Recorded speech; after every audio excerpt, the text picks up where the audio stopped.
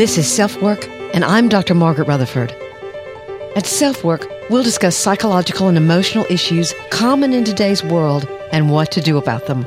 I'm Dr. Margaret, and SelfWork is a podcast dedicated to you taking just a few minutes today for your own self-work. Hi, I cannot believe that this is the 30th episode of SelfWork. I'm so excited to be with you today. I'm Dr. Margaret. I'm a clinical psychologist in Fayetteville, Arkansas. I've been practicing over 25 years.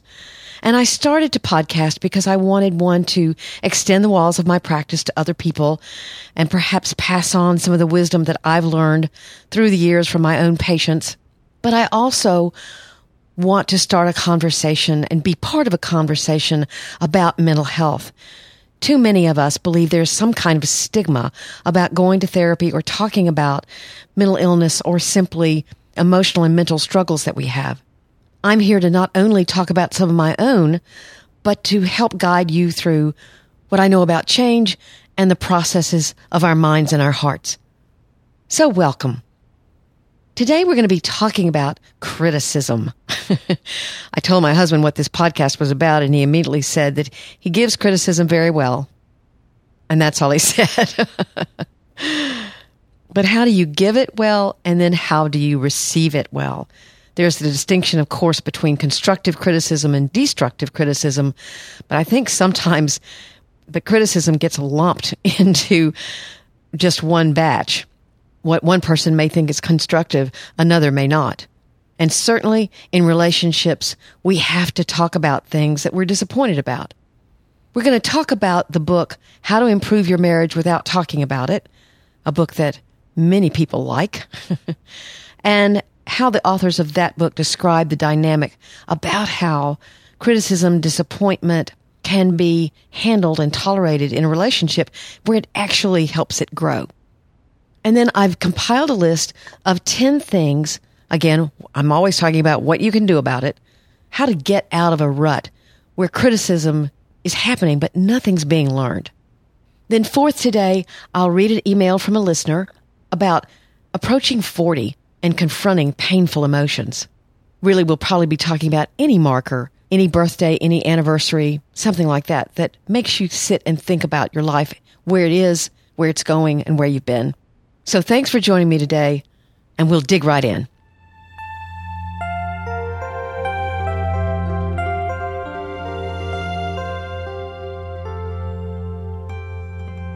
For some reason, the last couple of years, I've really been criticizing my husband's driving. He'll slow down to look at something, and I start maybe waving my hand out of the side window as if I'm the queen, sarcastically suggesting that he's creeping along at parade pace. Or we're speeding along the expressway, and I don't think he sees something in front of us. And out pops, "Do you see that truck slowing down?" It's not overt criticism, but the message is clear. I don't think he's doing a great job. And actually, my husband is a wonderful driver. It's not him at all. I've got to stop it. I'm being too critical. Whether it's my own issues with control, impatience, mortality, or whatever, I need to get a grip on it. This is something that all couples have to do, if indeed we're going to have decent relationships. And actually, not just couples, parents and children, friends, coworkers. How you deliver a message of criticism and how you receive criticism is very important to your maturity. And frankly, most of us don't do it very well. I talked about anger in episode 28, but handling criticism is a little bit different because it doesn't always make us angry. We can feel shame from criticism. It may bring up things that are very unresolved for you. We can hide that shame or that anger or disappointment, whatever we're feeling, through being sarcastic, taking pot shots. We can blurt out criticism without even thinking about it.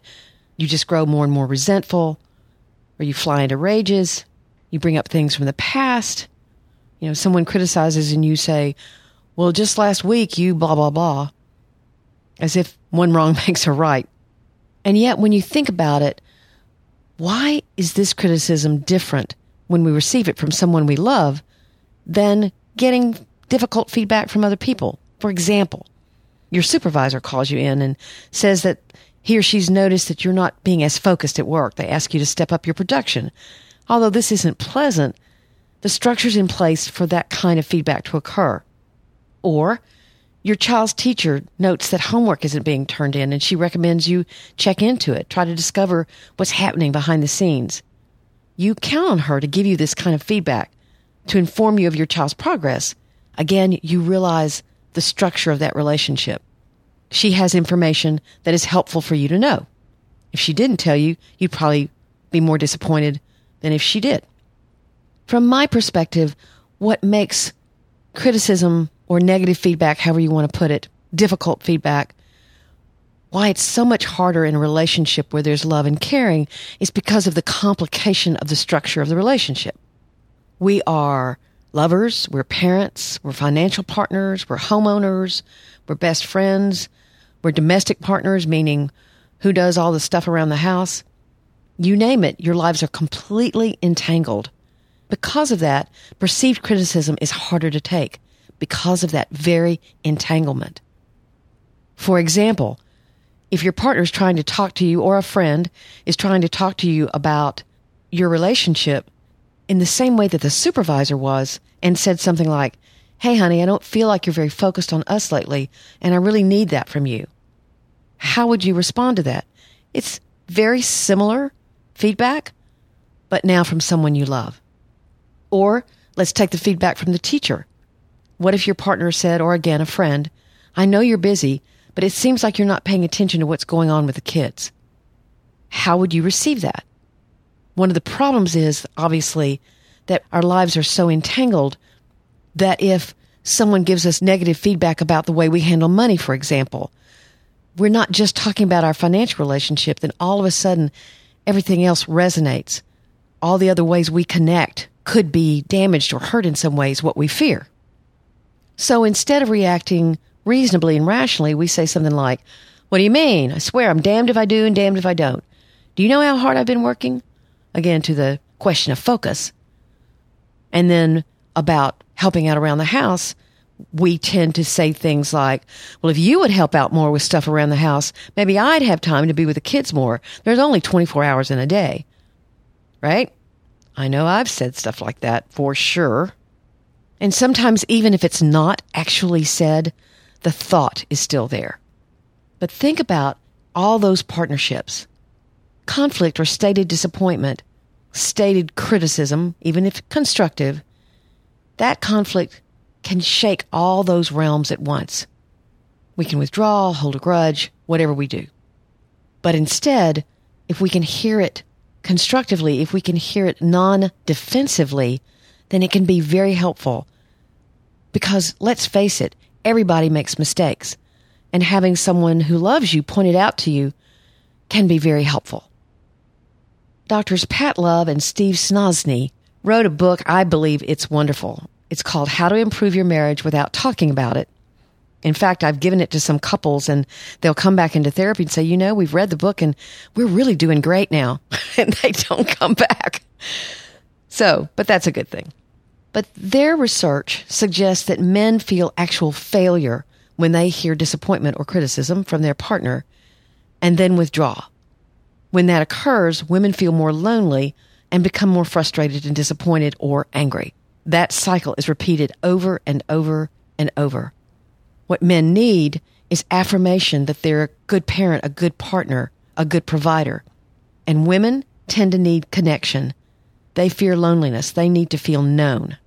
So the trick in talking about disappointment or, again, negative criticism takes these basic needs into account.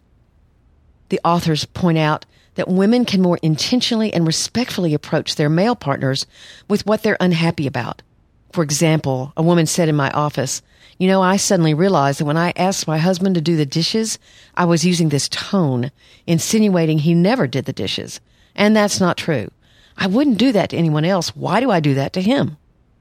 Now, it's not always, of course, a woman criticizing a guy. I don't want to get caught up in gender language, and certainly I'm cognizant that I'm using a man and a woman. These dynamics can actually occur between partners of the same sex. But the book, How to Improve Your Marriage Without Talking About It, it's written about gender differences. It focuses mostly on gender differences. So what do the authors say that men can do? They suggest that they look for more opportunities to connect with the women in their life. I had a male patient say just a couple of months ago, I realized I wasn't all in. I used to be, but I felt like it was never enough. And the past year, it hasn't been enough. I don't give like I did at first. And so these kinds of realizations of tone of voice or not being totally committed, not giving your all, they're key to making things better between the two of you, where you can talk about your disappointments, your frustrations. You can, quote unquote, criticize, and you're not tearing down the relationship. You're actually building the intimacy in a relationship. But I've certainly dealt with many, many couples who have dug this incredible trench of criticism. One cannot say anything without the other saying, that's wrong, that's a stupid thing to think, you shouldn't feel that way, and on and on and on. So, how do you get out of a critical rut of fights about who's right and wrong? There are 10 things that I've thought about today. I'm sure there are other ways, but these are the 10 that I could think about for this particular podcast. Number 1, write out what you're trying to talk about and then give your partner time to answer in writing as well. It can really decrease defensiveness. And you want to do this especially with topics that generally fall in the who's right and who's wrong discussion. I've found that writing about what you're disappointed about or what you would like to constructively criticize your partner about, if you write it out, you are more likely to choose your words carefully, and they're more likely to not jump to conclusions. Then they can take the time, and usually I have couples say, okay, let's decide on a time you're going to get back with this, 24 hours, 48 hours. And then they write out the response to you. It slows things down and gives you both a chance to be your best selves. Number 2 is to start a gratitude journal or a chalkboard, anything that can be seen by both of you. You'll be building what the marriage researcher John Gottman calls a love bank. You're investing in the relationship in a positive way so that you can balance out discussions of what you don't like. Number 3 is to realize that whatever you're criticizing or wanting to criticize may just be the flip side or the underbelly of something that you love about your partner. For example, let's say they struggle with spending too much money, and you find that you have to every now and then check on it and say, I'd appreciate it if we could talk about this again. I think it may be slipping up on you. Well, obviously that's a disappointment, but my guess is that there's something about perhaps they're generous, perhaps they want to do things for others, or they're very playful. Something about their personality resides in that same trait that you're disappointed in, if you see what I mean. It's the front and back of the same personality trait. Maybe playful people aren't quite as good with money because they don't think through things in a more mature fashion, but they sure can play, and maybe that's what you were attracted to. Number 4 is a big one. You've got to take responsibility for your own defensiveness. Know what your triggers are. What insecurities do you have that might make you a bit touchy on one subject or another? As I was thinking about something recently that I'm struggling with a bit, I've been gaining a little weight and struggling with feeling older. And so when my husband kids me, for example, in the morning, he has this joke about you're dressing like a teenager or something like that, which he means as a compliment, actually. But, then I wonder and I get insecure about, am I trying to look too young? And that's all me. It's not him. He's just teasing. It's my own defensiveness, my own vulnerability that makes me very sensitive, probably overly sensitive to comments like that. So we've all got to take responsibility for that defensiveness. Now, I want to be quick to say that obviously I'm not talking about verbal abuse. That is unacceptable in any way. Number 5 is to start taking stock of just how often you make statements that are critical of the other one. You might be shocked. I had a couple one time whose major complaints about each other were how critical they were. So I inserted the idea that and they agreed to it, that they had to ask permission to be critical of the other one. And if the permission was not given, they couldn't say the comment. Well, they came back laughing, thinking, oh my gosh, we didn't realize how much we were criticizing one another. And if that's the case, what's really going on with that? Is it a control issue? Are you mad about something that you're not revealing? Why are you being so critical? Number 6 is to realize your children are listening to you. I'll never forget when I was standing in the kitchen years ago and I was muttering something under my breath about my husband. I was mad at him. And my then maybe 8 or 9-year-old son walked up to me and said, Mom, you can't talk about Dad like that. And he was right. I was so embarrassed. I thanked him for telling me that and said, you know what? You're right, Rob. I shouldn't have done that. So they're learning what's okay communication by listening to you. Number 7 is to spend a little time thinking about how criticism was handled in the family you grew up in. And perhaps are you mimicking a parent in a good way or a bad way? You were that child and you were listening in to grandparents, to aunts and uncles, to parents. What did you learn? And is that the way you really want to handle your life? Or is there another way? Then that goes into number 8, to challenge yourself to take responsibility for your part of the problem and look at yourself honestly. I'm always asking people, what do you have control of? And the major answer is myself, and that's really it. So if you begin changing and stopping yourself from being critical rather than focusing on another, then you can get control of yourself and you'll feel better. Often, your partner will respond, even if he or she doesn't quite realize what you're doing. It's like the parenting technique of catching your children being good. You could do the same thing with a partner or a friend. Number 9 is big. Just don't use the words always and never, and use I statements. Instead of saying, you never listen to the kids, or you always interrupt the kids. This is what you say. I've noticed that when you talk to the kids, you sometimes struggle to listen to their answers. From my perspective, you tend to interrupt a little. Do you feel that you do that, or can you help me understand what's going on? Now, I know I'm a therapist, right? And I don't want things to sound so psychology-y, as I would say, that you go, oh yeah, that's great. But am I really going to be able to say that in the moment? And you'd use your own words, obviously.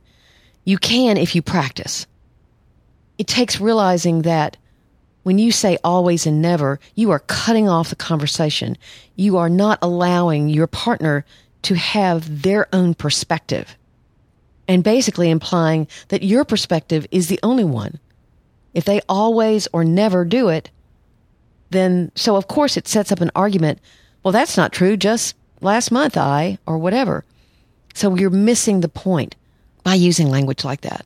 And you're pointing your finger, you, rather than using I statements.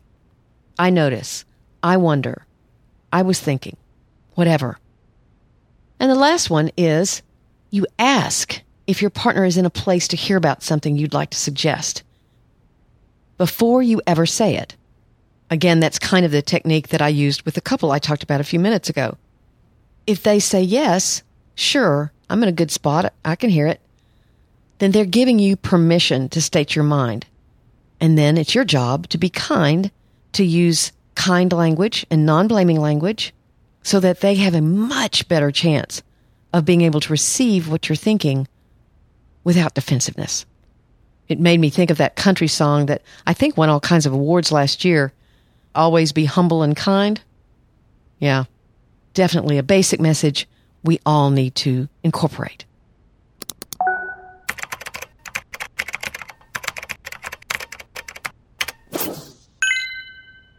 So here's today's email from a listener. I just came upon your podcast and they're speaking to my heart. I love your real life attitude and humor. Thanks so much for sharing your life lessons and expertise online for us to listen to anywhere. I listen to and from work. I live about 30 miles away in a suburb. I have 2 growing teenage boys, and I'm married 20 years this August. I just recently turned 40, and boy, what a life assessment I'm doing now. Depression, anxiety, guilt, grief, you name it, I've got it. and I'm learning how to deal with it. Thanks again for sharing. Well, first of all, thank you for those kind words. I couldn't do what I do all day long without laughing.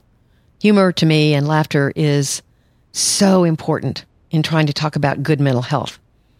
So if I've made you smile or laugh, that makes me happy. But I picked this email because she's talking about turning 40, which is often an age that can trigger all kinds of feelings in people, and maybe a time for many to assess their lives. I remember being 40, and I developed a mantra at the time, which was, if not now, when? I certainly had things to feel guilty about, even to feel shame for, but by 40, I had worked a lot of that out. But not everybody does. It's important to not carry what a lot of people call baggage around with you year after year after year after year. And as far as depression and anxiety goes, it's unusual for it to develop in your 40s, but it can. Generally speaking, mental illnesses tend to develop from the late teenage years to the middle of your 20s. But it certainly doesn't mean that you can't develop it or be dealing with it at the age of 40, especially if it's chronic depression, recurrent depression. But it's never too late, never too late to look at mental illness and mental health problems and decide, I want the rest of my life to look different than this. I need to try a new medication. I need to exercise. I need to go to therapy. I need to read books. I need to meditate. I need to focus on my important relationships. I need to engage. I need to connect. All of those things can really help with mental illness, no matter what your age.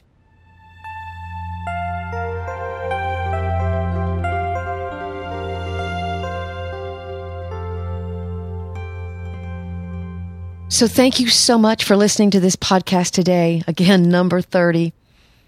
I'd love it if you'd give me a rating, a review on iTunes. And given what I talked about today, if you have some constructive criticism for me and you don't say always or never, then I'd be more than happy to read it. So far, the reviews have been very nice, and that, of course, feels good. And I'd love to hear what else you have to say. Too short, too long. I would like different topics, whatever it is.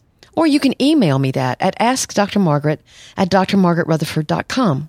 Those emails are confidential, and I'm getting more and more from you. I love hearing about who you are, why you listen, what you like, what you might like me to add, whatever. My website, where I blog weekly, is drmargaretrutherford.com, and if you subscribe there, you'll get my blog posts as well as each podcast, because, of course, I launch them there. I also have a Facebook page, Dr. Margaret Rutherford on Facebook. I'm on Twitter, Dr._Margaret, and I just love to connect with you any way that's possible. I also have a new book on Amazon called Marriage is Not for Chickens. I talked about that in episode 29. In fact, I actually read it, but I think it's a great little book to give to someone who's getting engaged, getting married, having an anniversary, or simply to let your own partner know how much you appreciate them being in your life. So that's Marriage is Not for Chickens. Thanks again for being here today. I'm Dr. Margaret, and you've been listening to SelfWork.